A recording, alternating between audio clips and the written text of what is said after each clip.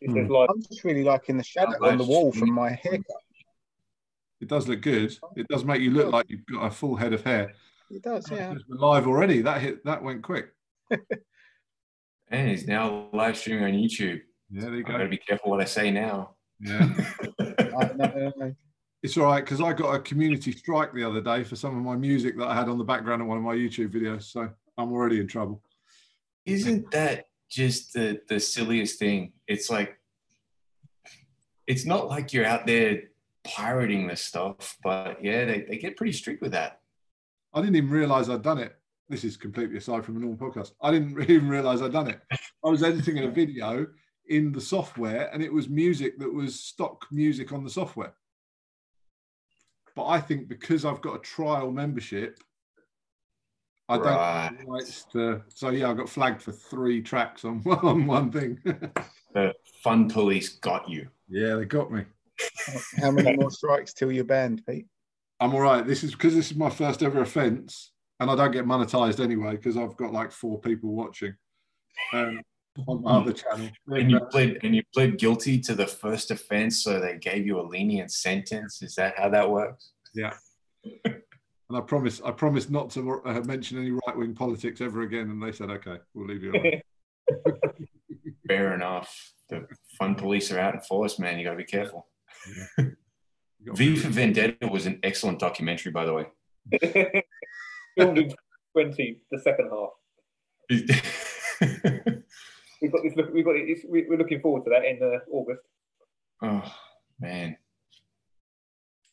please let us open. Please let me out. Right, Pete, do you want to do your slightly professional bit? Oh, go on then. Just so that everyone that's watching knows, tonight / this morning for him, we've got Professor David Kristic on, who is, and it's Gracie Jiu Jitsu Templestowe, isn't it? Correct.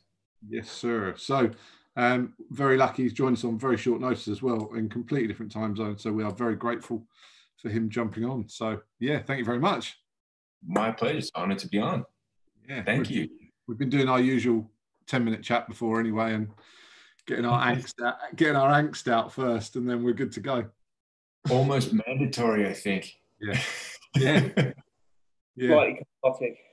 Yeah. And for those that don't know, they have been where David has been put, unfortunately, back into a lockdown situation. So the title of the podcast being The Lockdown Chronicles is even more appropriate at the moment, unfortunately. But there you go. Lockdown 2.0, it's here. Yeah. But what can you do? With jiu-jitsu guys survive. We survive, we prevail. And we've been doing it for a long, long time, well before we got here. So how far back to the mats did you get out of lockdown 1 before lockdown 2 started, David? I know you just started to say before. It was a whole week. A week? Yep. It was a whole week, man. It was like, I think it was 8 days or something like that. And they said, panic button, lock it all down again. And it's like, why did you open up? How much notice? Sorry, what was that? How much notice did you get before you had to close again? We got, I think it was about 36 hours. Wow. And how long were you closed the first time before that 1 week respite?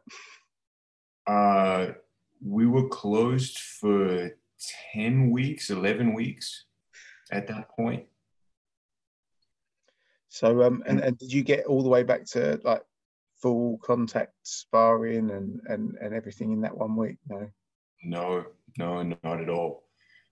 We were allowed to have the kids train as normal, but the adults had to have modified training.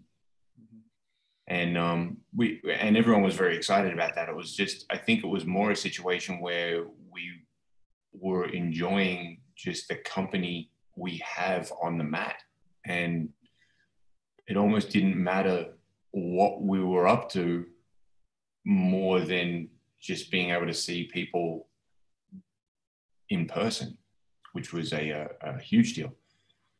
And then it was like, not again. And they stopped it. And it was, I actually think, like, just from that perspective, I think it was cruel to even do it. It would have been better for them to say, no, stay locked up kind of thing in some respects. But, what can you do? Yeah, not much really at the moment, is there? It's a bit... Right. I don't feel like getting a sizable infringement notice for bending the rules. So done. Yeah. And it's tough, isn't it? You've got to, regardless of your personal feelings or regardless of what other people are doing outside of the, whatever anybody individual chooses to do publicly as a business and everything else, you've got to be super clean. Oh, and that also depends on the kind of business you are, apparently, which, right. It's a little bit, I think the mixed messages and the frustration that people are feeling is, it doesn't help.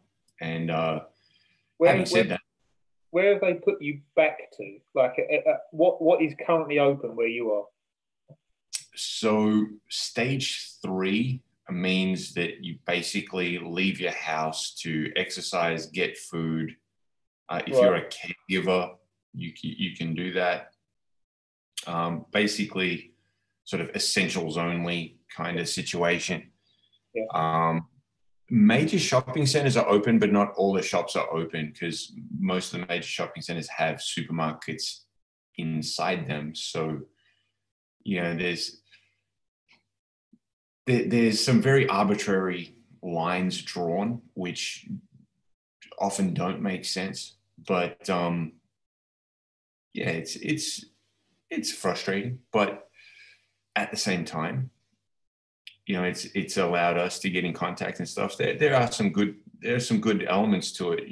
Allowing myself, just to sit back and sort of have a look at how the operation's going.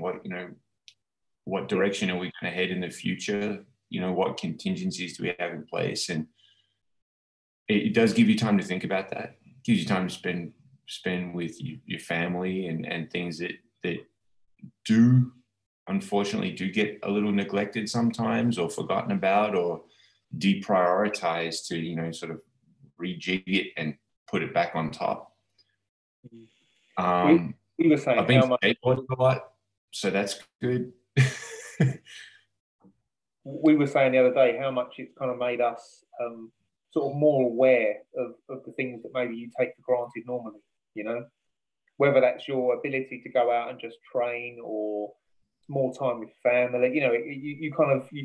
I think from now on, we're not going to take things, not to say we ever took them for granted massively, but you appreciate them even more, Agreed 100%. Just seeing the guys, a normal work day is a good thing, It's just, I wish, and I'm sure you guys are exactly the same. It's not really, I don't think it's the way that people are really meant to live. I don't think people are really designed to live like this. No, definitely not. Is that you need the community and the social element of mixing with other people and can't wait to get back. Us guys, we're not the most sociable of people, but we're sociable with the people that we like to be sociable with. As are most people. Don't tar me with that brush, Rob. I'm a social butterfly. Okay. Right, so let's. As are most people. I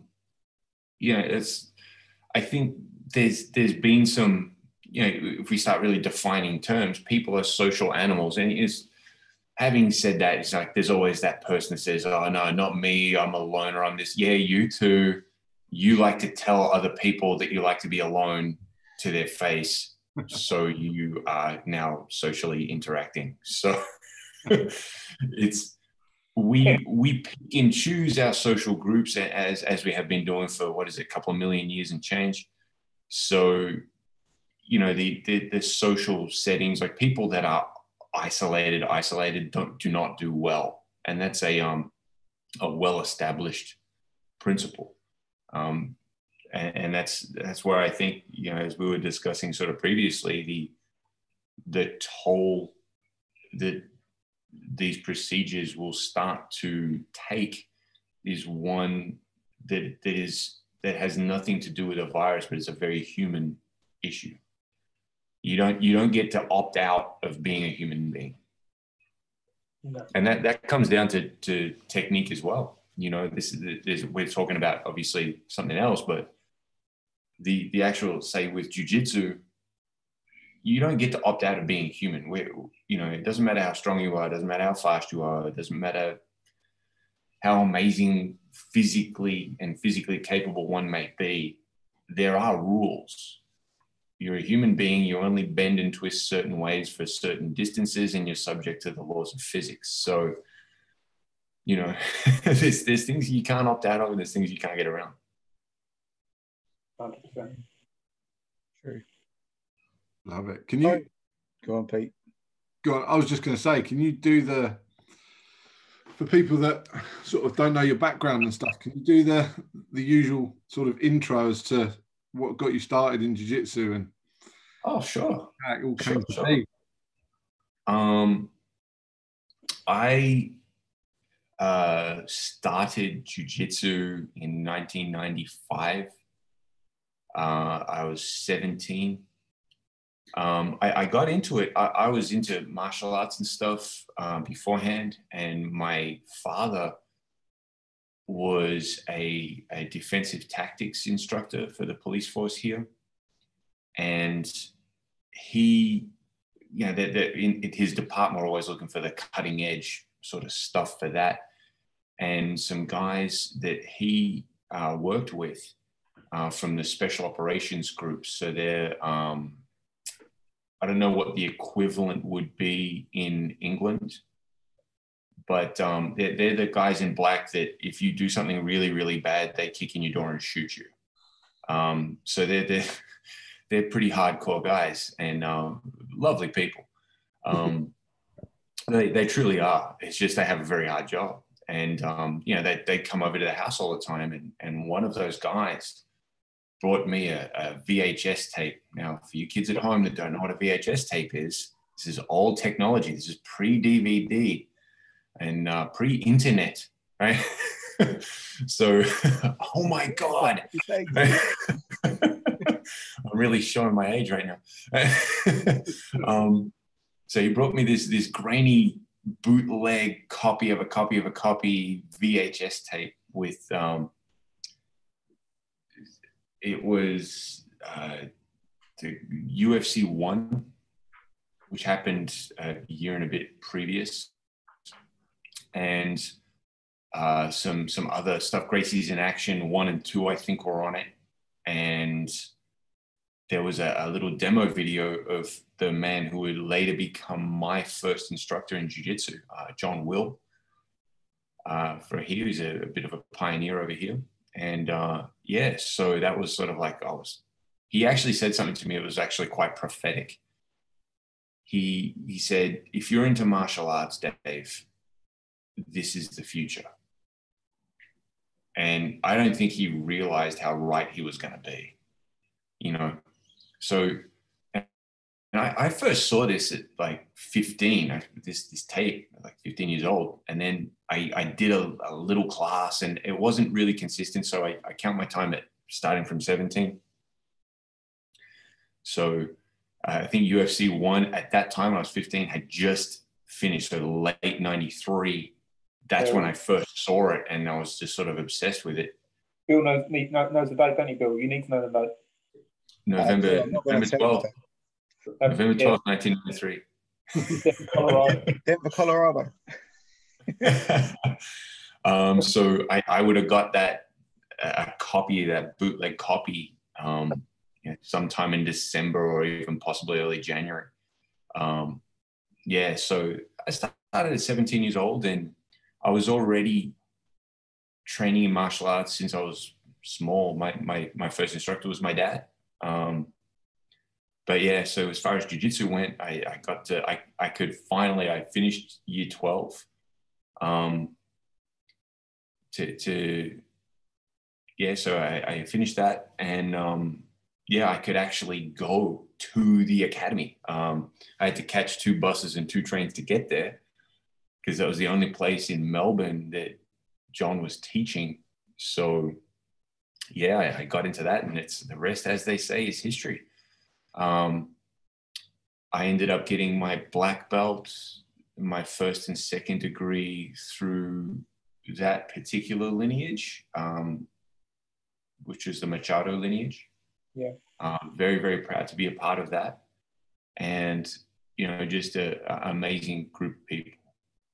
And I ended up meeting up with a friend when I was teaching early in the piece. I was still a brown belt, and he was a brown belt as well. His name's Jim Kelly, who's very good friends with Alan Manganello, whom you guys definitely know. And he came to Australia because I was teaching a student of his.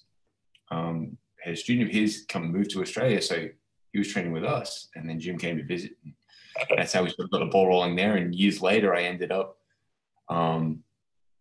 transferring across to Pedro Sauer, and Pedro ended up presenting me with my 3rd degree in 2013. And then the whole GU Pedro Sauer thing started to happen. And one of my students, Robbie, myself, and Alan were the first through the door post-merger. And so that sort of brings us to where we are now.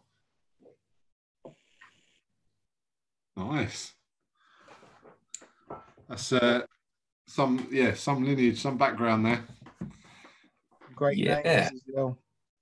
And that comment made to you right the way back at the start, saying this is the future. I didn't understand it was going to be my future at the time.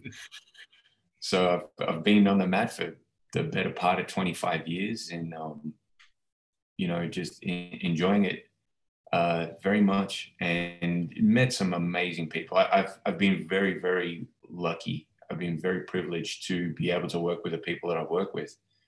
You know, I think now jiu-jitsu is much more popular, obviously, than it was. But to really get good training back then, you had to really find the guys that knew. You had to be sort of very much plugged in, which in a way, I guess, sort of helped you get the good stuff, you know, as opposed to now it's like, you know, a fake black belt exposed here or whatever there, you know, it's they all get found out eventually, but you know, it's a much bigger pool, and you know, you might end up just by circumstance dealing with someone that maybe isn't all that they say they are. So I think, you know, take the time to find the right people, and it was harder to get to, but it was easier to do, I think, back in the way back when, because how many guys really knew, you know? there wasn't very many. I mean, I'm sure this is just me just making it up, but I can't imagine that in the last 20 years, 30 years, that there's been another martial art that's grown in the same way as jiu-jitsu has. Yeah, I agree with that. And I think also jiu-jitsu is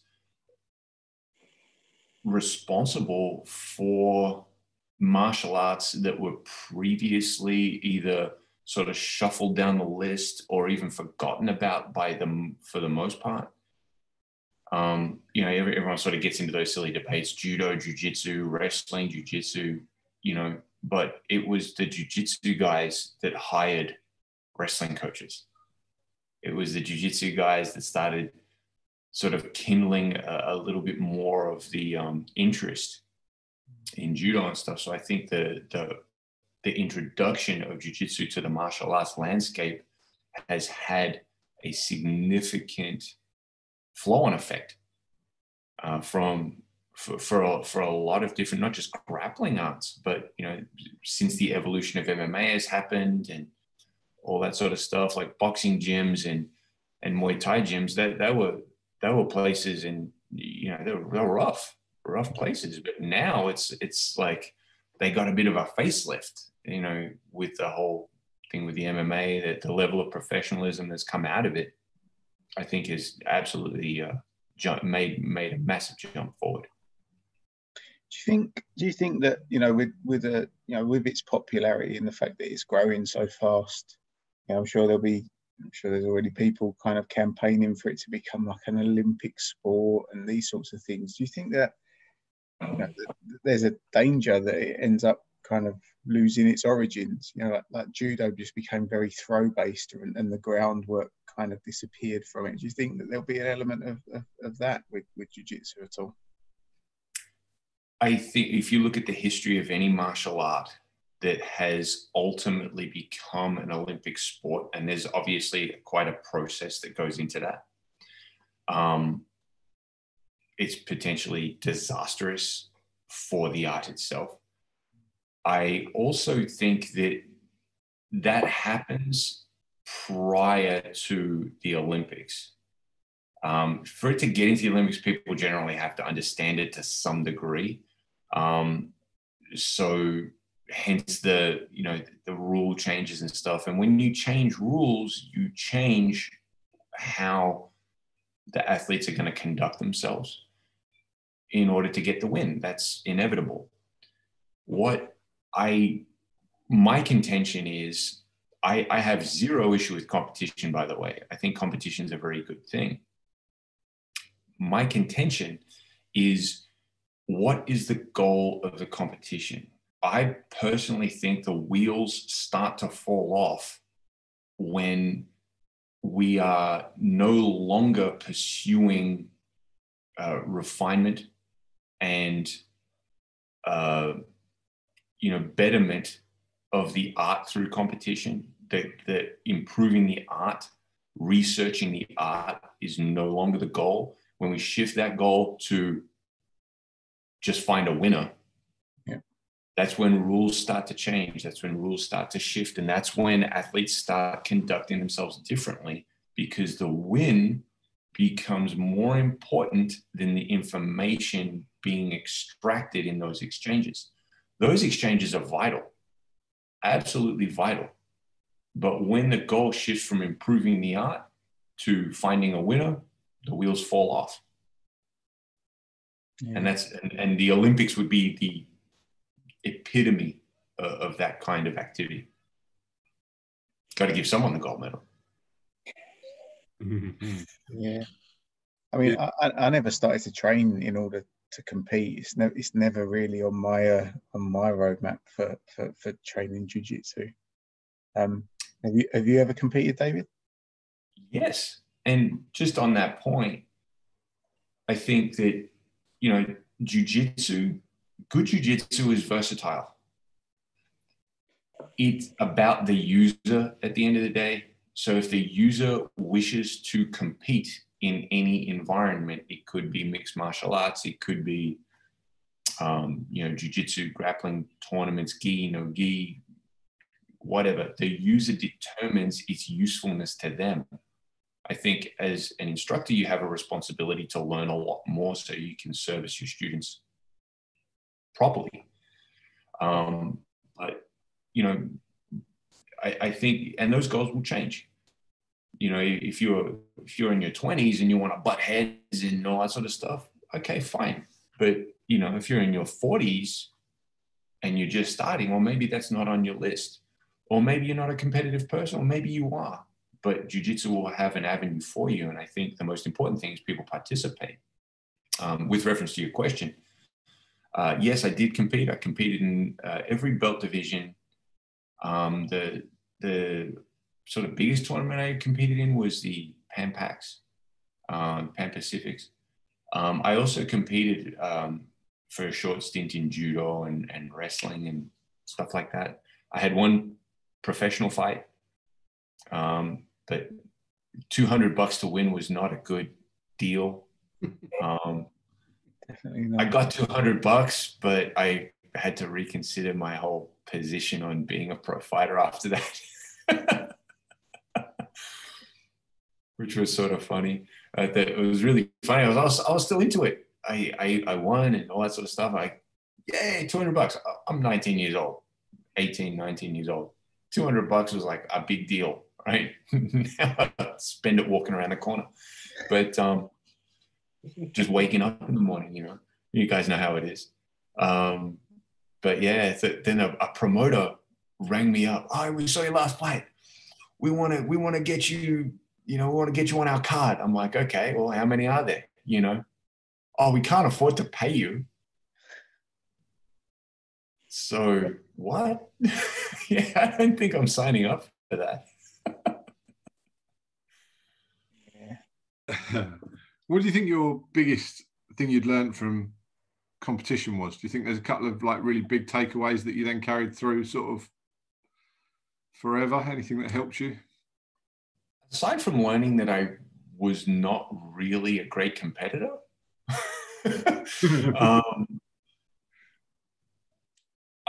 I think the biggest thing I took away was, if you are going to be serious about competing, you have to go in with that agenda. If you're going to go compete and have fun, and as is anyone's right to do so, that's cool. But don't expect really sort of any result. And particularly now, I think even the amateur nature of the competition almost demands that you train like a pro, particularly when you start getting purple belt and above. These guys are taking it really very seriously. So if you want to be competitive, you've got to put in some time. But I think the idea of going in with an agenda, and that agenda can shift depending on the rule set or where you may find yourself. So I think that valuing preparation. So I was not a great competitor, not because my jiu-jitsu was terrible, but because I would often just, no, I'm not going to compete. And then 2 days before the thing, I'll put my application in and go and compete exactly as I was. But that gave me a bit of a unique experience, meaning that whatever I was doing at the time, however my jiu-jitsu was looking and feeling at the time, got a very unbiased test. Assessment, yeah. Reality.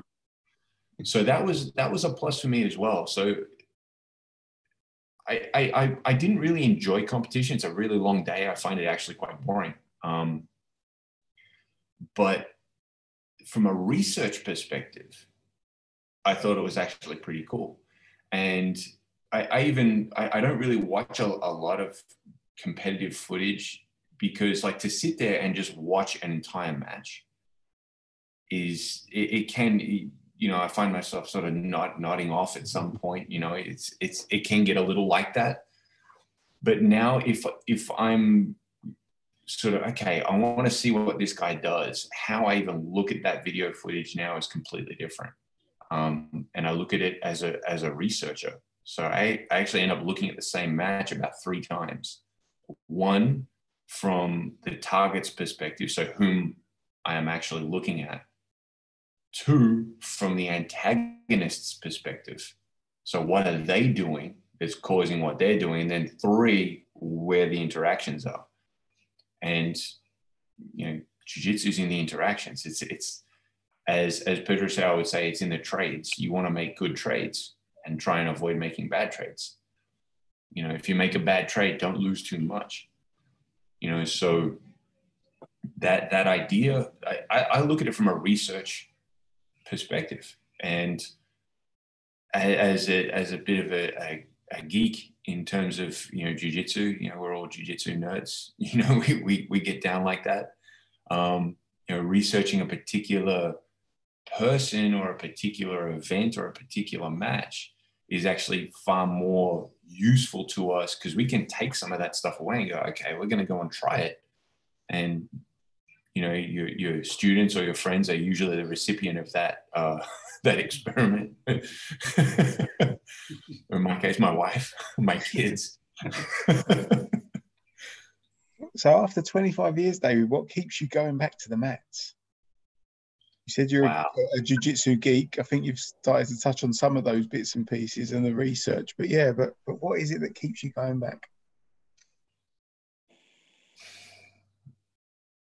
I think because I've been training for a while, a lot of just how I understand the world is sort of through that medium. Like we put things through sort of filters. So, you know, something happens here and it's like, okay, what filter am I going to put that through to get me to understand it? Obviously it's my profession, but I'm sort of one of those people that I'm not particularly good at doing things I don't like doing for work. That's why I can't really work in an office particularly well or anything like that. So yes, it's my profession and I enjoy passing that knowledge on and seeing students grow and pursue their own excellence, you know, be the best version of themselves they can be through jiu-jitsu. And for a lot of that, that's the same for me too. You know, if I was not a jiu-jitsu practitioner, I would need to do something, invest in something to make me the best version of myself I could be. And aside from that, I think it just allows me to have a little peace. I know it sort of sounds funny, you know, we're going to break each other's arms and squeeze each other's necks and all that sort of stuff. It doesn't sound very peaceful, but the peace comes from just having just being invested in those moments. There's nothing before it. There's nothing after it. All that kind of background noise is gone. What background noise? It doesn't exist at that point. It's just, it's completely, it's peaceful in that you're in the moment. And the cool thing is you get to share that with someone else, which is actually pretty awesome.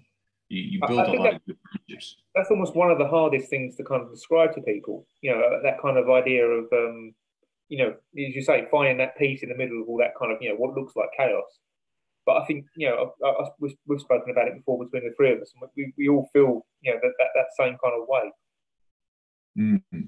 It's impossible to think about the stresses and the pressures of work when, you know, when you're trying to stay alive and stop yourself from being strangled, you know, and yeah, it's not calm. It is crazy, but it's calm for the mind. Yeah, it is medicine. I heard a quote. I honestly cannot recall where it comes from. Apparently, a guy decided that he was almost on a whim that he was going to start running, like as in, you know, I'm going to run. And then he eventually ended up running marathons and ultra marathons, and he just went sort of nuts. But he phrased it very well. And we are never as alive, and I paraphrase here, we're never as alive as we are when we're closest to death. And of course, I'm not advocating, you know, jumping off cliffs and starting gang fights or anything like that, or doing anything, you know, dicey or criminal, and put yourself in mortal danger. I think that's sort of ridiculous. But I think the idea that someone can quite literally, you know, take your air away from you, you know, that's a big thing, and it's a humbling moment, and it sort of keeps you your feet on the ground. I think, you know, you might think you're all that in a bag of chips, and then one of your friends just comes and whoops you, and you go, oh, okay, all right, good, recalibrated, thank you. I think you're right on that one. It keeps you constantly in that state of learning, right? You know, because you're always getting that reality check every week, every training session. You don't get too carried away with yourself. You stay humble. I think it's a yeah. Right, and I think that has to do with the basic makeup of the person as well. It's like we've all heard the adage, you know, jiu-jitsu is an ego killer. to some degree, I think that's sort of true. To another degree, I don't think it's very accurate at all. If you take someone that is fundamentally good, you will make good great when people do jiu-jitsu. And why this is the story, it's the narrative. It's not a story, it's the story for most everyone that participates. And for a longer time, they really do find the better part of themselves, and it helps them, you know, be a little bit more humble, be a little bit more open to different ideas, or, you know, be a better dad or whomever. Hey, sweetie.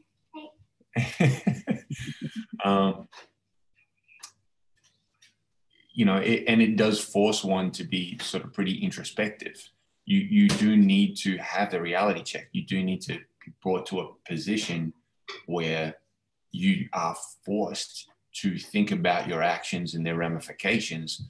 And someone that's fundamentally good, which is most people, will have that very positive experience. But then every so often you get someone who's really not fundamentally good.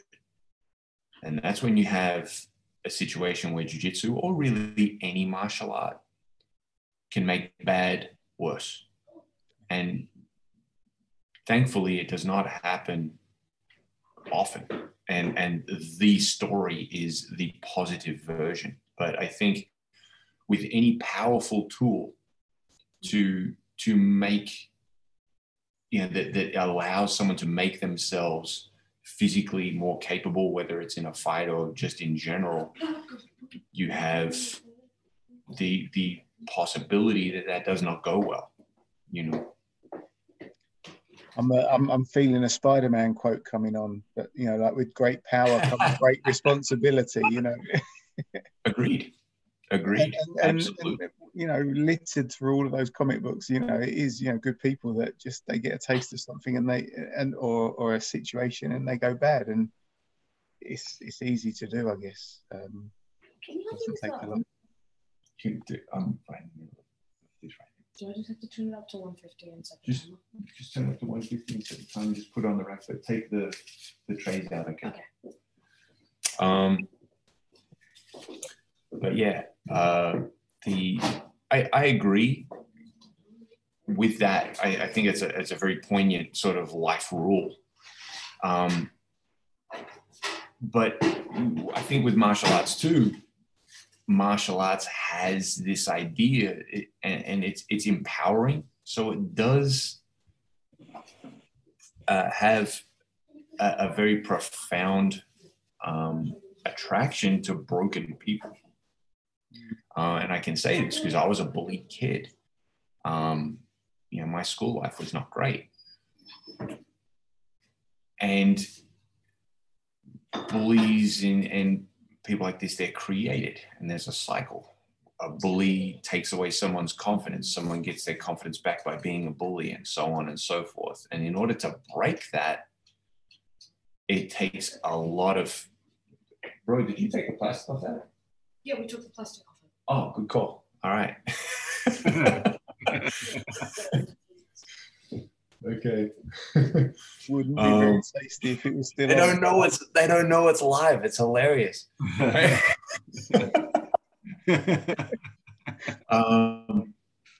But it actually, jiu-jitsu helped me with that significantly. But I had to go through that phase, because you not only get a little bit of personal power, but also you are now getting tools that basically nobody else has.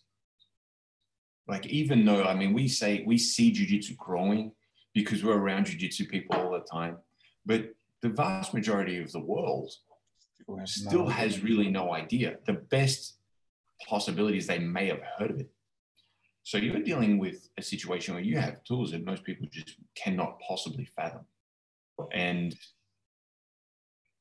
you know, that can have a situation where that's a pretty high wave to ride. You know, it's a big deal. So, you know, it's important, I think, you know, to have those moments where you are pulled into check. But the first few hundred times even, the reaction is one of anxiety, because you've had that power that you thought you had was shown to be, well, it's not as powerful as you thought. And then you instantly get sort of transported back to that feeling, and it's not pleasant. So what do? You do what most people do. You go harder, you know. So it takes a while, and some very strong mentoring, and I was very lucky in that. Some very strong mentoring on the mat to help you get past that, and that takes time. You know, however long it took to build, it takes twice as long to fix. You know.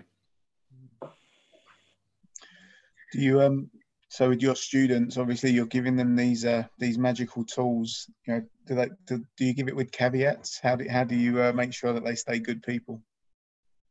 Well, you don't know. I mean, that's why I think that's the cool thing about jiu-jitsu is you have to earn whatever you get. It's not just a meritocracy in that you are as good as you are. Your skills, once you take ownership of those skills, you're sort of responsible for how they're used and all that sort of stuff, and how much effort you put in, you will ultimately get the benefit. But the other cool thing is, it's not only a result of work, but the amount of time it takes to earn that next belt, to earn that next stride, is a testament to someone are they there for real, or are they there for not? Now, I would put it to anyone that achieving a blue belt is very doable for most people, but it's also very interesting that most of the time when people stop doing jiu-jitsu is around blue belt. And so, okay, that's enough for them. So I guess it's, you know, what are you willing to do to get to blue belt turns into what are you willing to give up to go further? Then say brown belt, what are you willing to give back? You know, are you going to be a positive influence on your mat, in your circle? What are you willing to give back? Then ultimately, as a black belt, the real question is, are you willing to serve? And that's a big deal. And people that are very possibly egocentric or just not very nice people, they're not really thinking that far ahead. They're about as far as they go is, what am I willing to do to be able to beat somebody up? Okay, well, blue belt's where you stop. And that's not everyone, of course, that you know, gets to blue belt and stops. There's life gets in the way, et cetera, et cetera. But I think that the culture of the academy and the amount of effort and time it takes to make significant progress in jiu-jitsu is, you know, it is a roadblock for these guys. You know, it's not something that you got to have some guts. You got to have some courage. You don't need to train like a maniac to get courage. You just need to be there. You know, and it takes effort. So it's a fight to get out of bed in the morning sometimes, let alone after work or, you know, whatever, go to the mat. And that takes commitment. Pardon? Not on a jiu-jitsu day. Jiu-jitsu day, you know, up, alarm goes off straight. Right, you need an alarm? Oh, well, you know, like sometimes you're feeling, you know, beat up, or, you know, and this happens when I think people sort of attach a value to a result. Yeah. So, you know, like they win, they feel good. They lose, they feel bad. You know, they tap, I feel terrible. I tap someone, I feel really good. And they put themselves on that roller coaster. You could be at the bottom end of the roller coaster. Now it's hard to go to training. That's what I try to convey to my guys is the result doesn't matter. Jiu-jitsu will work itself out. Your job is to make sure you're using it as to the best of your ability. And once you've got that, then the result will sort itself out. But as far as, training people that are, of questionable character, you can't hide forever. That's one thing that people don't really understand about the mat is you can gloss over things, and you can pull the wool over people's eyes only for so long. But when you're stuck underneath someone, we're going to find out who you are. And, that will come out. That will be a tell. Like I said, you don't get to opt out of being human. Humans are subject to emotions, and what's going on in there is going to come out. Yeah, definitely. It's funny. You just kind of, said a lot of things that kind of, I think we all think a lot of the time when we get to see it a bit from the outside as well. So I suppose because of running a school and training people, you kind of see that you get to see it externally every day, don't you, as well? Whereas the person who just comes on their own to train, they don't necessarily, because they're on the world, they don't see it spinning. Whereas we get the privilege of stepping off so that we can watch the mat and everything that's happening on it, and the people going through their highs and lows, and you go, oh, I remember that. I remember feeling like that. I'm sure we've all been there too, but I think the ability to detach is obviously a prerequisite of any leadership position. And when I say leadership, it could be the owner of the school, could be the head instructor, but it could also be a senior student, someone who's been around a minute, and they get the opportunity to learn that they can detach from that situation and have a look at it a little bit more objectively. But of course, if you're stuck in the middle of it and you're in the thick of the exchange, it's hard to remain objective, and it's even more difficult if you're not 100% certain of what that exchange means. Like especially its early days. Yeah. You're seeing a whole bunch of stuff, but what you're seeing doesn't add up to what you're feeling. And what you're feeling is, well, it's either there or it isn't, and it has a particular effect on you. So, it's much different now. I think the structure of a class, I would imagine that most jiu-jitsu academies have a beginner's class, and there's some sort of curriculum that's being followed, which is set up by someone who's been around a minute, so it makes sense. But back in the day, well, I was sort of lucky because I got one lesson before my first sparring session where I got whooped. But yeah, it's an interesting process, But I think the ability to detach is an important thing, and that outside of the mat, whether we're dealing with, a road rage where someone's like losing their minds, or just somebody objectionable on the phone, or, I got level 5 Karen the other day. And it was crazy, right? So let me explain the situation. I was walking out of a supermarket, and they've got everything's supposed to be distance, but the lanes are like really small. So I'm like, okay. And just to give you a bit of a perspective, I'm 6'6" and 105 kilos currently. Right? So I'm not little. And I'm walking out, and then someone's walking the other way, like the wrong way through the exit. And I'm like, okay, I'll just stop here. No big deal. And then a sign, some advertising fell down across the thing. And I'm like, okay, well, I'm obviously not getting out of here anytime soon. There's nobody in the adjacent entry aisle. So I just stepped over a barrier because I got long legs. So I stepped straight over and left. And then this woman that worked there, obviously she thought she was doing the right thing, but she screamed at me. You got to do this, you got to do that, you can't, we have rules and blah, blah, blah. I'm like, okay. See ya. I know I didn't do anything wrong. I didn't put anybody in danger. It's okay. But, you know, it would have been pretty interesting. I did say to her, it's like, look, I understand, but, you know, there's no sort of need to be discourteous. And, well, if you don't like it, don't come back. And I said, oh, okay, no problem. Just left. But it would be very easy at that point just to lose it and start back, you know, and that ability just to say, you know what, it's okay. That's your stuff. That's cool. I get it. But I know 100% that I followed the rules to the best of my ability, given the circumstances. So, you know, there it is. A little objectivity, the ability to detach, to find it, I think is a useful tool for anybody. Knowing when not to take the bait.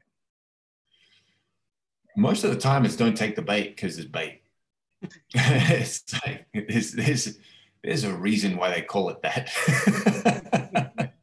True. 1 second, guys. Hey, kids. Yeah, eating. That's what I'm doing wrong. I still take the odd bit of bait. Okay. Just got to not react to anything else. Did you check your timer? No. Oh, you better check it. I want to set the house on fire. 5 minutes. You got 5 minutes to go? You sure you don't want to check it now? You want to check it? Last time I put it out before. But that was a muffin. That was different. Okay, buddy. All right. Making sure the kids don't burn the house down. It's okay. We did a podcast with Luis Heredia, and that was a lot of show as well. We're getting a cooking show with David today as well. Man, Luis is cool. I met him a few years ago. It's the first time I met him, but we were at the Jiu Jitsu Lifestyle Summit, and he was there. And yeah, super cool guy. I just love his attitude towards pretty much everything. It's okay, man. It's all good, you know. He's a super cool dude. Cool dude. Hopefully, you know, one day in the future I actually get to go visit his academy in Maui, because I've never been. I haven't been to Europe either, guys. So, you know, I've got to get over there too. But as it currently stands, I don't think Australia is going to let me out of the country until at least 2022 or something like that. That's the year that's going around, 22, 23. I'm like, okay, well, all right. Are you joking when you say that? No, Are they I'm talking not. about serious rules about locking people down in the country and not letting them out? International travel currently it's not on. And they're talking about possibly extending that ban to 2023. I think that's a go down. Yeah, no, we'll stay away from that one. We'll fight that one. It's a crazy rabbit hole, that one. But hopefully that does not come to pass and I can come and visit in person. That would be great. But yeah, Jiu-Jitsu is super awesome. And it's not for the most part, I think the reason it is because it evolves with the person. Now, if someone has a very specific goal of, okay, feeling a little bit more confident in a physical confrontation, maybe blue belt just does them. You know, that's fine. You ride that as far as you need to go. But I think for the guys that are very committed to it and they've accepted that lifestyle, there's significant benefits towards it, and those goals and those benefits evolve with the practitioner. So what you might have started as a young guy and you wanted to compete, and you keep going and you feel it's okay, maybe that's not as important anymore.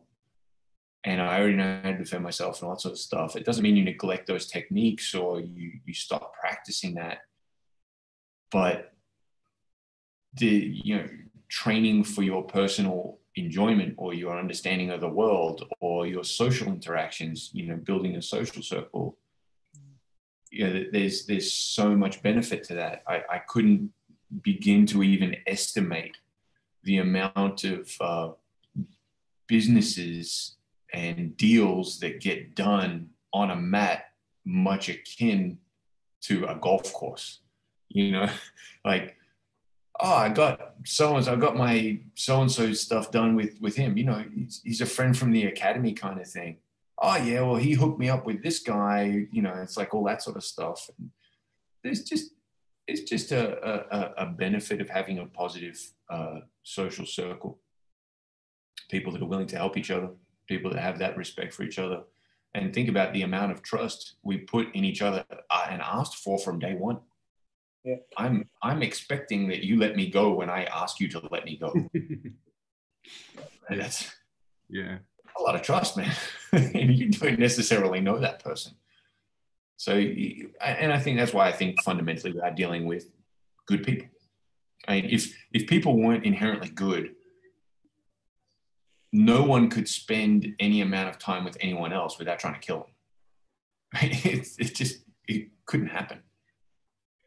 I mean, one of the things that you said this evening or this morning for you, around that, the fact that, trust the jiu-jitsu journey, jiu-jitsu sorts it out. I mean, and you also said that like some white belts, maybe they don't understand enough to be able to make sense of that kind of that statement. I don't know. I guess you do see people go through those moments, those when they first start out. It's like, okay, one second, brother. Yeah, no, go for it. So you guys are okay? Okay, now you got your plates out. Do you need a hand to grab it? Do you need a hand to get it out? No? Okay, just be careful. All right. Self-defense lesson. Make sure your hands are wrapped. Don't touch anything hot. You'll learn fast. Yeah. You got it? You got one for Eden too? Yeah, Eden's just down there. Well, get Eden for it. I'm stressed out for them. I'm like, you're stressed out. Yeah, man. This is Emily. We're doing this. All right, great stuff. Awesome, guys. Oh, perfect. See, all works out. They survived. Yeah, I don't know. I think a lot of what you've spoken about, I think this feels like a fantastic podcast to ask somebody to listen to. If they're having those moments like, how can I carry on? Because they keep turning up and maybe they keep getting beat. But like you say, it's not about attaching the result to whether you win or you lose, but knowing that going through that experience, you are growing. And you might not understand that you're growing yet, but over time you will realize that there's the best lessons come from tapping week after week after week. Because you're learning what not to do. Anything to add to that? Because I feel like instead of trying to answer these people's questions when they come and they say, Bill, what do I do? This is getting really, really tough. I feel like saying, listen to this podcast, because you've almost nailed it, David. Oh, thank you. I would add that whilst and most people are generally result oriented. So you will look at a result and you will determine from that result whether or not it was good or whether or not it was bad. But we all know, especially if you've been around a minute, your result and your participation in that result will ultimately affect it. So it's the decisions you make on the way there. So I personally think that jiu-jitsu and the learning of it by experience is in the interactions. So I would say to anyone, just as a general piece of advice, it doesn't matter whether it was their first day or whether they were 10 years in or whatever.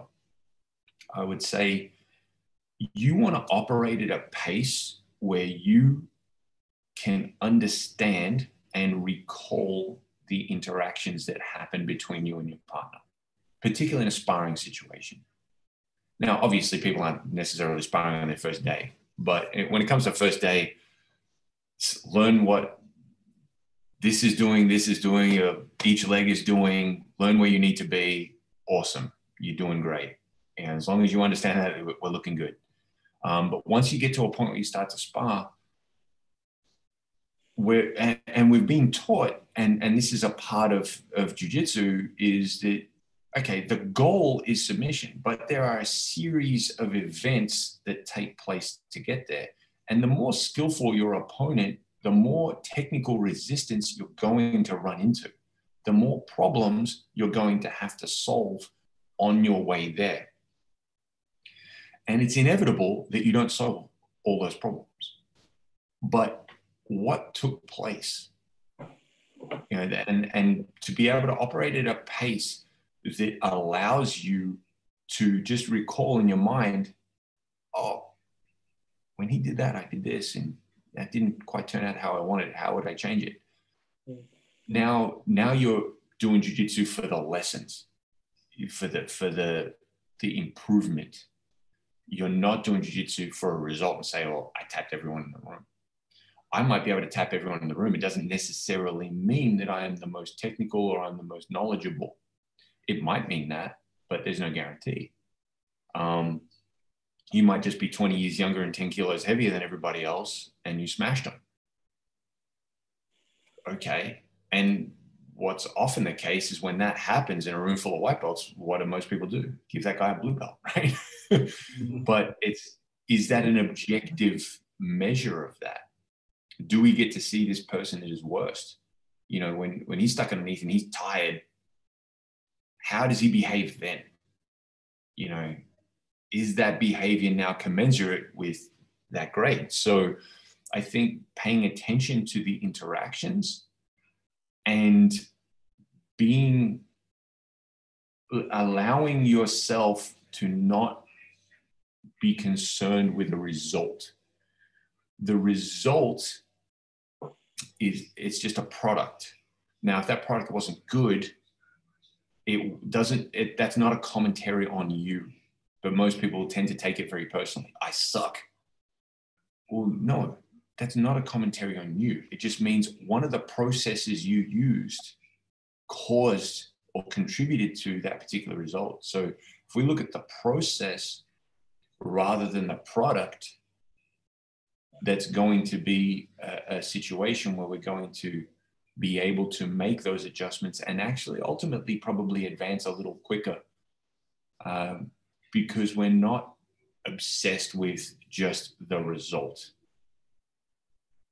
I guess as well, I mean, you know, it's giving the people that just starting out as well the confidence to be able to say, hang on a second, you know, we're going a bit too fast. We need to slow down, because I can't work it out. It's, you know, so equipping them with the confidence, you know, on the mats and in the room to be able to say, actually, let's just, you know, take it down a notch.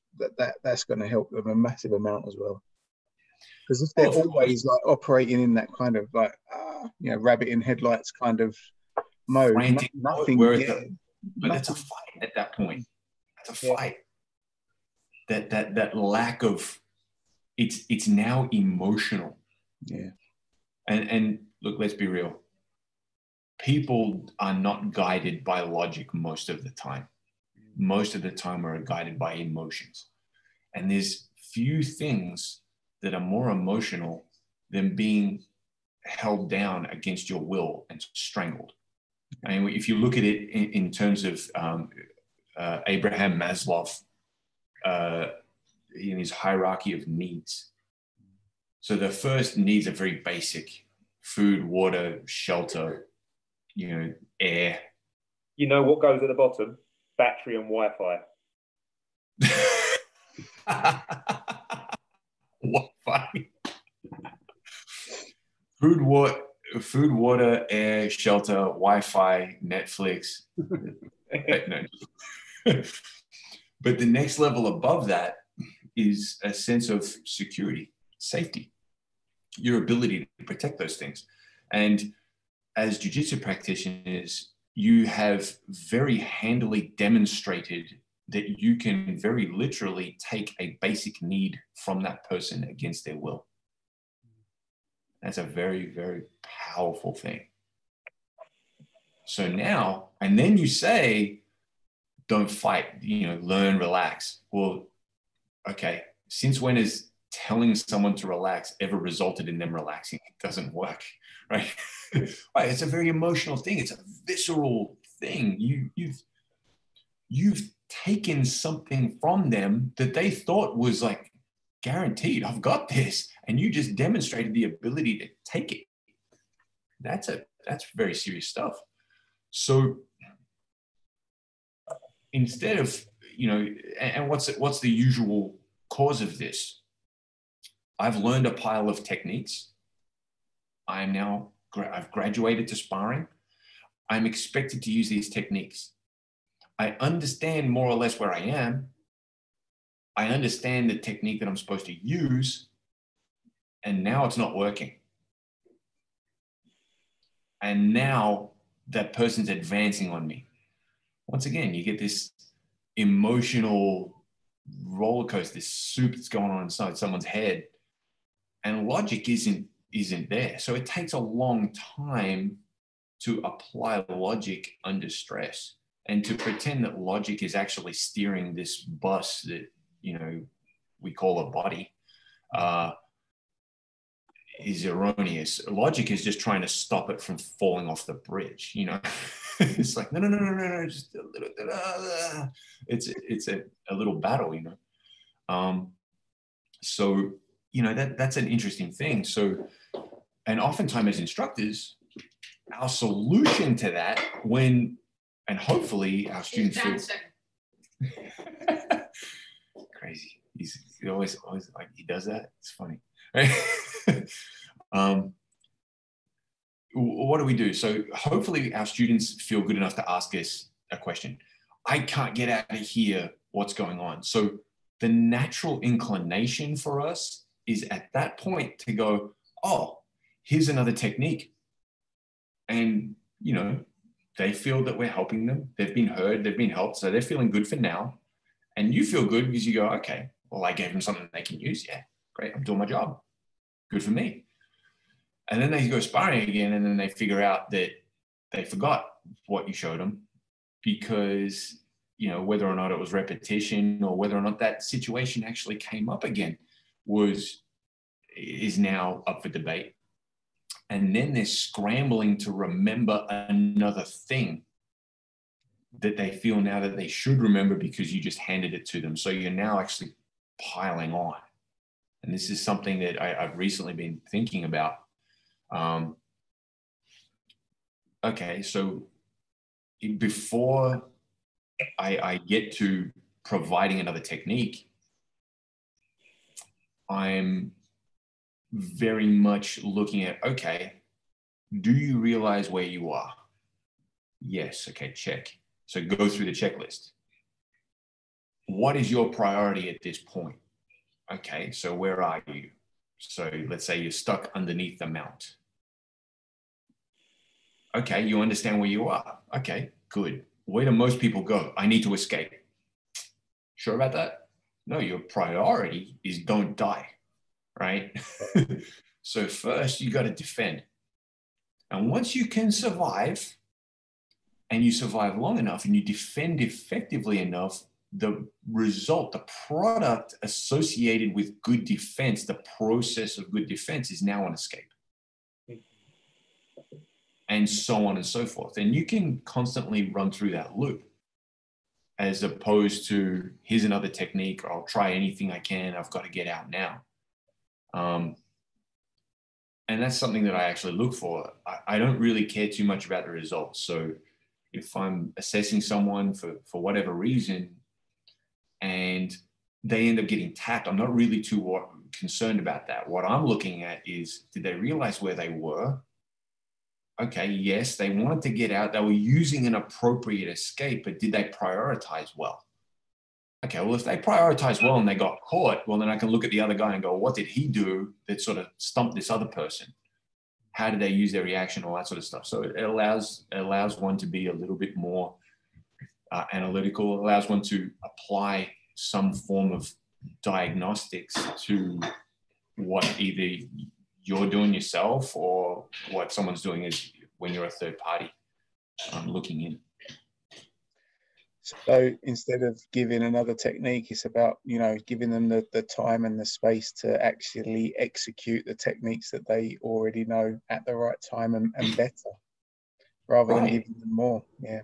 And during that process, it may come out that that person does in fact need or require a skill that they do not currently possess. Yeah. Or refinement on a skill that they have, but this situation demands a little bit more of that technique and it's not quite right. So we get a chance to be able to actually do that a little bit more. I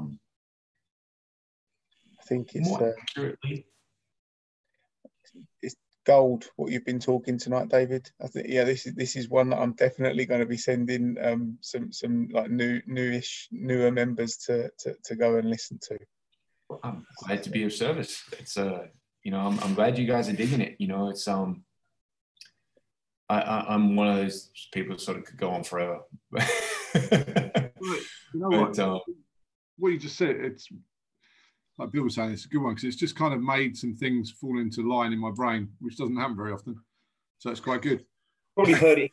Yeah, you probably heard it land with a big thunk. Yeah, you probably heard it in the background. It's like Tetris. Yeah. Well, like over the weeks we've been talking to. That's the other awesome thing about jiu-jitsu is that what other activity could you get to talk to people at the top end of the game and just access those people and get to talk to them? Like, you know, we've got to talk to you, we've got to talk to Master Pedro Sal, we've got to talk to, you know, all of these people that if you were a footballer, you'd never get to talk to Pele. You'd never get, well, you know, for obvious reasons right now. Are you going to go and shoot hoops? Yeah. With, you know, Michael Jordan? Probably not. That'll never happen. It's a once in a lifetime moment, but yeah. So we've been able to access all this cool information. Over the weeks, we've been talking about like the constant thing that's come up, obviously because it's true, is about concepts rather than techniques. And we've been talking to people about like kind of when did that switch flick in your brain between thinking about learning moves and then actually thinking about concepts and applying those concepts. And that's a big one. Yeah, and you can kind of, and I couldn't kind of get it in my head. And I was still sitting here thinking, I don't know if I do apply concepts. I don't know if I even understand concepts anymore. I don't know if I really... It's been a while. Yeah, it's been a long time. I don't really know if I know what's going on anymore. So, but, and people saying different things. Oh, you know, at Purple Belt, I really felt like I switched into concepts and wasn't thinking about moves anymore so much. But actually what you've said then is kind of stacked it in my brain as hopefully you follow a cycle, and you can correct me on this if it's not kind of what you meant, but you follow this cycle of you understand the position and the concept, and then that allows you to realize if there is or what the move is that you need to move forward. And then you move to the next rung on the ladder in terms of your conceptual understanding. So now I go, okay, now I'm working on a slightly higher concept. So instead of just survive, okay, now the opportunity to escape will present itself because I've done good defense and I've survived that, you know, whatever's been thrown at me. Now I can escape. Now I can move on to the concept of timing and prediction, which is probably a higher level concept to just survive. And then there's a move that will help me with that, which will then allow me to move on to the next concept. Perfect. Ah, see, I would even go so far as to say... give that man a strike. I would even go so far as to say that, and really, just to preface this a little bit, I would say what makes a technique advanced? It's not necessarily that it's particularly hard to do. You can break any technique down and learn to do it. That's not too difficult a task for anyone that has the most basic amount of coordination. the thing that makes it advanced is the necessity of its use, in my opinion. So I'm not doing things in jiu-jitsu because I feel like doing them. Some people operate like that, and that's great. More power to them. I can't do that. It's a necessity. So I need to use whatever for a good reason. And that reason is usually the level of the opponent that I am now dealing with. If that person does not demand a particularly intricate technique, then I'm not going to use it. But where does that start? Well, okay, you start at the bottom. You start at the base level opponent. The base level opponent is someone that is not skillful in jiu-jitsu, doesn't really understand it. No less dangerous, mind you. Athletic, strong, possibly larger and stronger than yourself. But you have to be very aware of these basic human behaviors. So that they're not doing jiu-jitsu guy stuff, they're doing people stuff, they're doing human stuff. And that's where your base level of jiu-jitsu begins. And then as that opponent gets more and more savvy, you start behaving differently and using a different technique or a different idea because that person now demands it. Yeah. But how do you know? When does that take place? Well, I would say, with reference to the progression that you were talking about, was you practice a technique, or you practice your base level techniques, learn to deal with a base level opponent, do this to a point where you don't have to think about the steps. So you've gone from learning the move to taking ownership of it. So you've learned it, you understand it, I've repped it out, I now own it. It's mine. Then you want to get to that point so that you can rely on feel and paying attention to what the other person is doing rather than what you're trying to do. Yeah. That's usually what gets people in trouble a lot of the time, is they're not paying attention to the other guy anymore. They start putting themselves first. And that's when they get caught. I heard it put quite nicely once that it's like you should be responding, not reacting. Like whatever they're doing, you're like the other side of it. You're like the mirror that responds. When the mirror responds, there's no emotional content. It's just doing what it needs to do to fill the gap, Your feel allows you to. Someone can either move or they can't. Your assumption about what they're doing, then you go square peg, square hole, bam. And the faster you can do that, that'll get you to a certain point. But being a little bit more patient, being willing to feel that person allows you, instead of going, I'm going to rely on reaction speed, like you're talking about, it's like that reaction, I'm going to do this, here I am, I've got the move, go. And it's very intense, and you can feel that in a person. It's very intense, it's very hard, it's very forceful. And that's reaction, right? But the sense of feel, the sense of touch, the sense of just that, just distributing weight and riding that out. And usually what that results in is you tend not to move as quickly. Because you're more invested in understanding what the other person wants. That's a big deal. And I think with reference to your previous question, Peter, was when do you make the switch from acquiring more techniques or thinking about this technique for this situation to a more conceptual approach? I think it's at that time when you've mastered a solid foundation, or I shouldn't say mastered, I would correct that. I would say taken ownership of a solid foundation of techniques from the most common positions to a point where you don't have to think about the steps. Then you can start concentrating on feel. And then when you're feeling what's going on, and now the techniques are almost falling out of you. Even when you lose position, you start losing position with style, as I put it. Lose position with style. If you're going to lose a position, do something cool, right? If you make the Upa escape and you roll me out,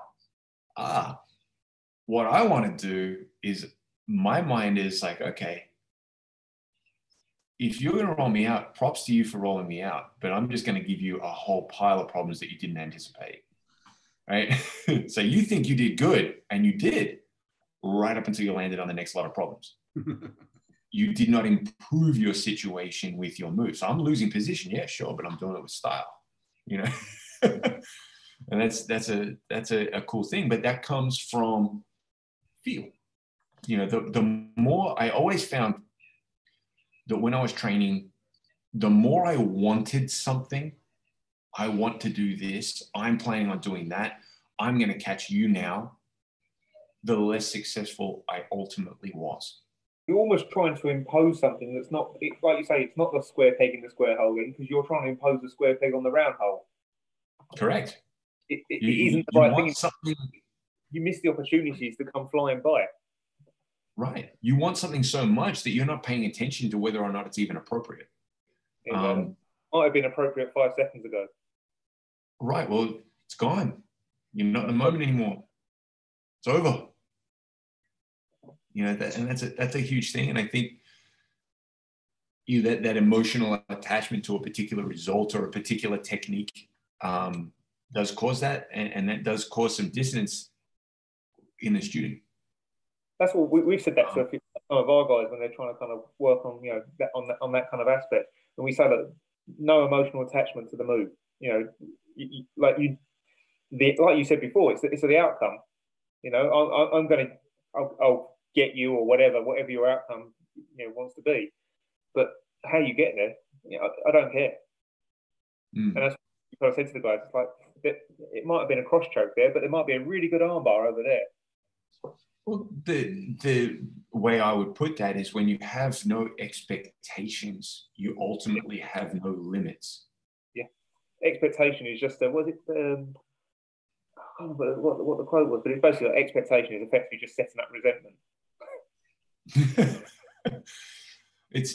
But that's what causes a lot of people to be very disappointed in themselves. They expect one thing, they don't get it, and especially in the modern day and age, when you can expect something and probably get it, and then you come to the mat and then you expect something and you don't. Like that's a dissonant feeling. Delayed gratification, isn't it? Right. Absolutely. It's an interesting sort of set of circumstances with jiu-jitsu. I think jiu-jitsu contributes to the individual improving themselves, because there would be no such thing as instant gratification when it comes to jiu-jitsu at all. But that's instant, isn't it? That's the thing that makes you come back. If you got it for free, would you want it? Right. Well, would it have value? Yeah, exactly. You might want it, but does it really mean anything to you anymore? Exactly. That's what we've spoken about it before. Like, if you imagine like the Matrix, and someone said, "Oh, I want to learn jiu-jitsu." Yeah, it'd be cool. But would you? It's just another app on your phone. You don't even care, right?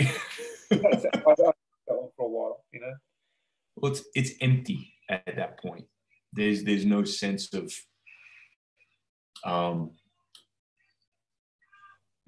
accomplishment to it, because it was just so easy to get. And that's, I like doing things that are sort of hard. Yeah. So I haven't been in a long while, but I'm into bow hunting. I've been skating a lot more. Just skating is hard. Skating is super hard. Like, just to do a simple thing, like even just stand on it and not fall off when you're rolling, that's hard. And I recently got back into it after 28 years away from a board. when my kids wanted to start. So I'm like, okay, I'll get back into it kind of thing. And, you know, those things that are difficult, you know, be it I'm going to do hill sprints or whatever I'm going to do today, and you achieve it, so you finally get there. That's a sense of accomplishment that simply purchasing that feeling wouldn't give you. Like if you could purchase that feeling, it wouldn't give you the same thing. I think a lot of people that's kind of what they're missing. You know, I'm not the voice of everybody, and people's opinions might vary, etc. But I think that's what's missing from a lot of people is they don't have something that they're struggling to get better at. Mm. And you know, just in life, every day is like a groundhog day of work, come home, eat, sleep, and there's no progression. It's all achievable. It's all achievable.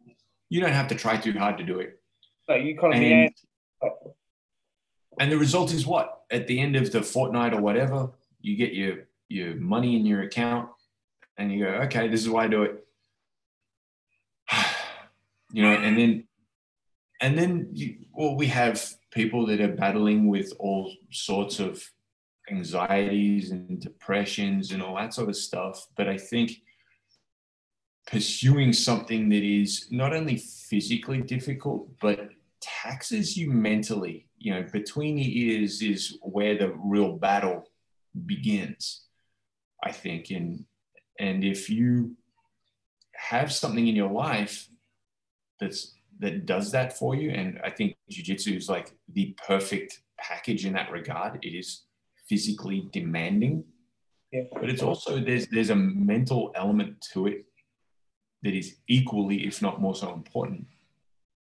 And that is going to be a battle sometimes.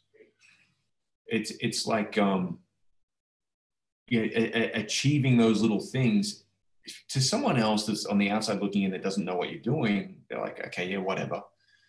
But to you, that was huge, and you feel significantly better. You feel very fulfilled about that because you know how hard it was to do.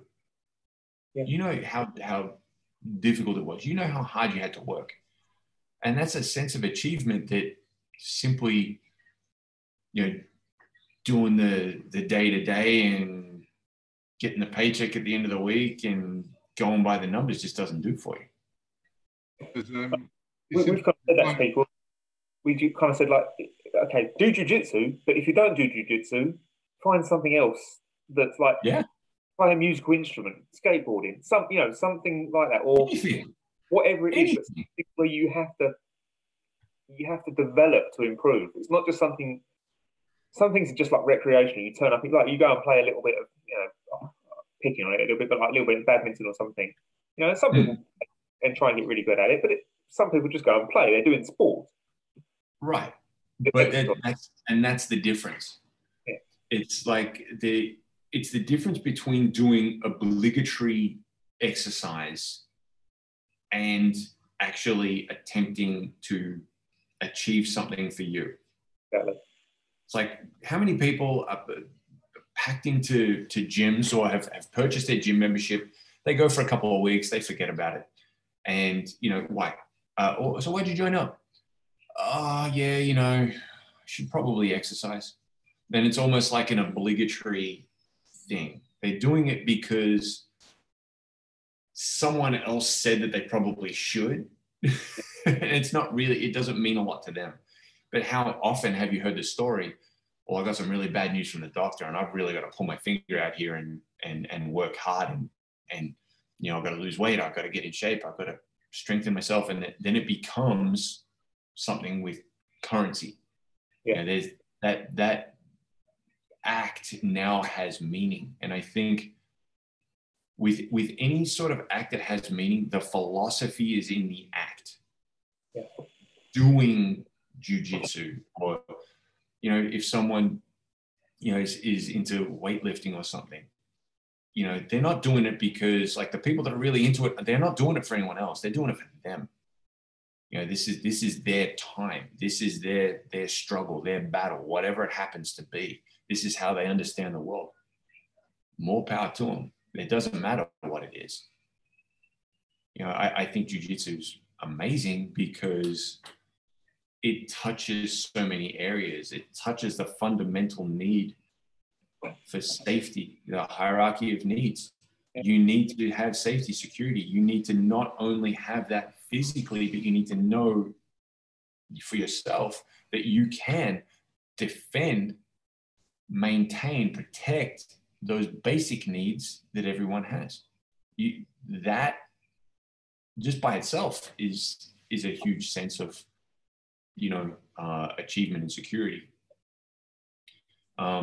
Then, you know, you've got the physical element. So it's physically demanding. It's mentally demanding. And there's a lot going on there. And that's why, you know, I feel jiu-jitsu is an excellent package. I don't think, and that doesn't necessarily apply to all martial arts either.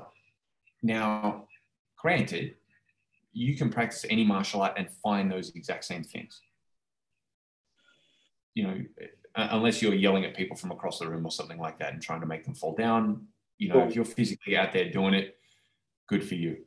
But I feel that if you have the ability to physically interact with someone as per jiu-jitsu, judo, wrestling, it could also be, you know, I personally am not a fan of getting punched in the head, but, you know, boxing or Muay Thai or anything like that. I did that for a number of years. You know, once again, same sort of thing, but it's very real. The realness, that the palpable, you know, feelings you get, you cannot compare that. You know, that's something that's, well, you know, you're getting down and it now means something to you. And it's a very real thing. And it is difficult, but you don't do it because of, if you have to do something difficult because someone told you to, you might do it, but you might sort of half bake it. If you're doing it because you want to do it, you're going to get a lot out of it. And that could be anything. But, you know, I'm a little biased. I like jiu-jitsu. You're right, though. It touches on, like, it touches all of the points that you need to touch to make something useful to something. There's no kind of, it's no mistake that all the stuff that people use and have, all the programs that are set up that have life-changing things for, I don't know, kids that have got problems and things like that, are all stuff like, they have all those elements. You know, like jiu-jitsu does, like the unpredictability of it, the fact that you've got to work hard at it, you know, the fact that it teaches you about, you know, mental resilience and just like we were saying, just getting up and getting back on the mat. You know, there's, you know, all of those programs that they do with kids traditionally that I think jiu-jitsu could play a big part in now. Things like surfing programs and things like taking kids out into the wilderness. They're the same. They've still got all the same things. Right. Well, things do not go according to plan, do they? Yeah. You know, if you're on the board out in the ocean, you know, you're riding something that's moving on top of something that's moving. There's a really good possibility that things are not going to go your way, and even when they do, it's not going to last. Yeah. Right. So, you know, the ability just to deal with that. Yeah, you wipe out 100 times. All right, well, you get back on, you paddle out, you go again. You know, it's like, I think. And you look at those programs like you were referring to, they have a physical element, they have a sense of achievement attached to them, and they are mentally challenging also. You have problems you need to solve. There are some hardships you need to overcome. You need to work with other people possibly. You know, all those sorts of things that are valued, that we would put first and foremost for a child, particularly a kid that's, you know, experiencing some difficulties or having a hard time with whatever. And we say, okay, yeah, well, we know what to do, but we very rarely, if ever, do it as adults or maintain it for ourselves. And for some reason, it's like, okay, yeah, we're supposed to have learned that and that's it. No, I don't think you own something like resilience, I think you rent it.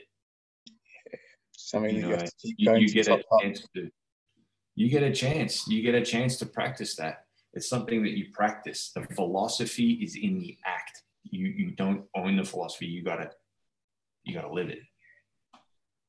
Yeah, definitely. And I think we're just hardwired. I think that I can't get away from the fact that I just think we're wired that way.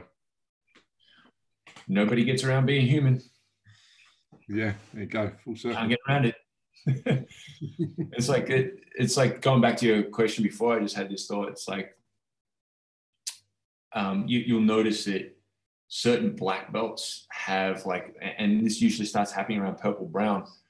They have like a move, like, or a series of techniques or a particular position that they're just like, they hit this button and you're gonna die. It's it. It's over, right? I never had that. Still to this day, I don't really have it. When it comes to, say, going from, say, concept or techniques to concepts, as we were talking about before, I just had this thought just now. I feel that my strength was not in a particular set of moves or whatever. It was the ability to put things together, to string different things together. And I think part of transitioning into a more sort of conceptual idea is finding the common thread for you, whatever that is. Now, some people relate to it very positionally. So they go, okay, from here, I feel very comfortable here and I can do this, and this ends up there. And then they build on it from there. So the transition to, say, more of a concept is to find something that you can relate to other areas as well. So it's like it does follow the idea that you practice something so you don't need to remember the steps anymore. But then you want to transfer that and branch it into other areas. So I have some different ideas on that as well. But yeah, I think looking back at it, I think that my strength as a black belt, you could say, is my ability to find the common thread rather than spot the difference. So it's like the old sports versus street argument. I don't agree with that argument. I think the argument misses the logic. I think the argument comes from, I'm going to justify my existence here and you're going to justify yours there. And in the middle is actually really where the gold is. The Venn diagram overlaps quite a lot. Right.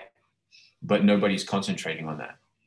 So I think find the common thread and then, have your series of stuff that you go through to determine whether or not you need that. You need that particular tool. Is that tool appropriate for this situation? That's part of that loop that we're talking about. But yeah, a lot of different ways to do it, and they're all good. They work, no doubt about it. Absolutely no doubt about it. That's why I think that the argument's a little silly, because it's actually dividing things rather than saying, okay, well, where's the common ground? Why can't we all just sort of hang out and appreciate this form of jiu-jitsu for what it is? Yeah. I think that's a big deal for jiu-jitsu guys in general as well. It goes right the way back to that very first question around the Olympics and the sport and what damage can it do. I think when you do that, it does start to move those circles further and further apart. So, but like we were saying before, how easy is it really to connect with someone that's very influential or has been in the game for a long time? Any one of you guys can go and you jump on Pedro's mat, or you can go and see Hiron and Henna, or you can train with Luis, or that's very accessible. So the degree with which that happens, that bifurcation happens, is actually up to us as the practitioners. We can influence that. And, you know, I think if you're in it for the long haul, you don't want to run out of stuff to do. So you want to keep, you know, adding to your arsenal and making sense of it as you go. So it's accessible to you. Mm-hmm. That's up to us. That's in our hands, guys, you know. What a fantastic podcast. Yeah, I'm sold. I'm glad you guys dug it. I hope everyone else does too. No, honestly, straight to the top of my list of favourites so far. I don't know whether or not it's the late night, I'm hallucinating or what, but I'm on some kind of weird trip where it's everything seems to be landing tonight. So thank you. Yeah, very, very welcome. It can get closer to your brain. Yeah, maybe.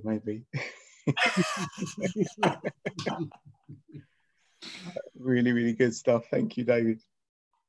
Very welcome. My pleasure, guys. Thank you for asking me to do this. You know, it's a great thing to be able to do, and to be asked is an absolute pleasure and an honor. So thank you very much. Thank you. Yeah, thank you very much. I'm gonna. Oh, before we go, is there anything you want to plug? Anything you want to? When eventually they can come and see you. Well, anyone can come and visit Gracie Templestowe, Gracie Jiu Jitu Templestowe. It's in Parker Street, 143A Parker Street, Victoria, Australia. gracie-jiujitsu.com.au. If you want a message and as long as you introduce yourself so I know who I'm speaking to, you can message me or anything like that. I'm pretty easy to find. So yeah. The only other thing that I would want to plug is jiu-jitsu. You know, be a part of that. You know, if you're on the fence and you saw this and you're on the fence, do yourself a favor, go hang out with these guys. You know, go find, even if you can't make it to their academy, find an academy and don't worry about so much the pedigree of the guy. Look at how the students interact with each other. And would you want to be part of that crew? And, you know, it has the potential to do some very amazing things for you. And it's a very powerful tool. So I say, you know, jiu-jitsu, get on it. Awesome message. Right. I'll cut the live stream off there. So thank you everybody for tuning in that has tuned in and watched and listened. And if you're doing the audio version, then hopefully, yeah, you've enjoyed it just as much. So thank you very much.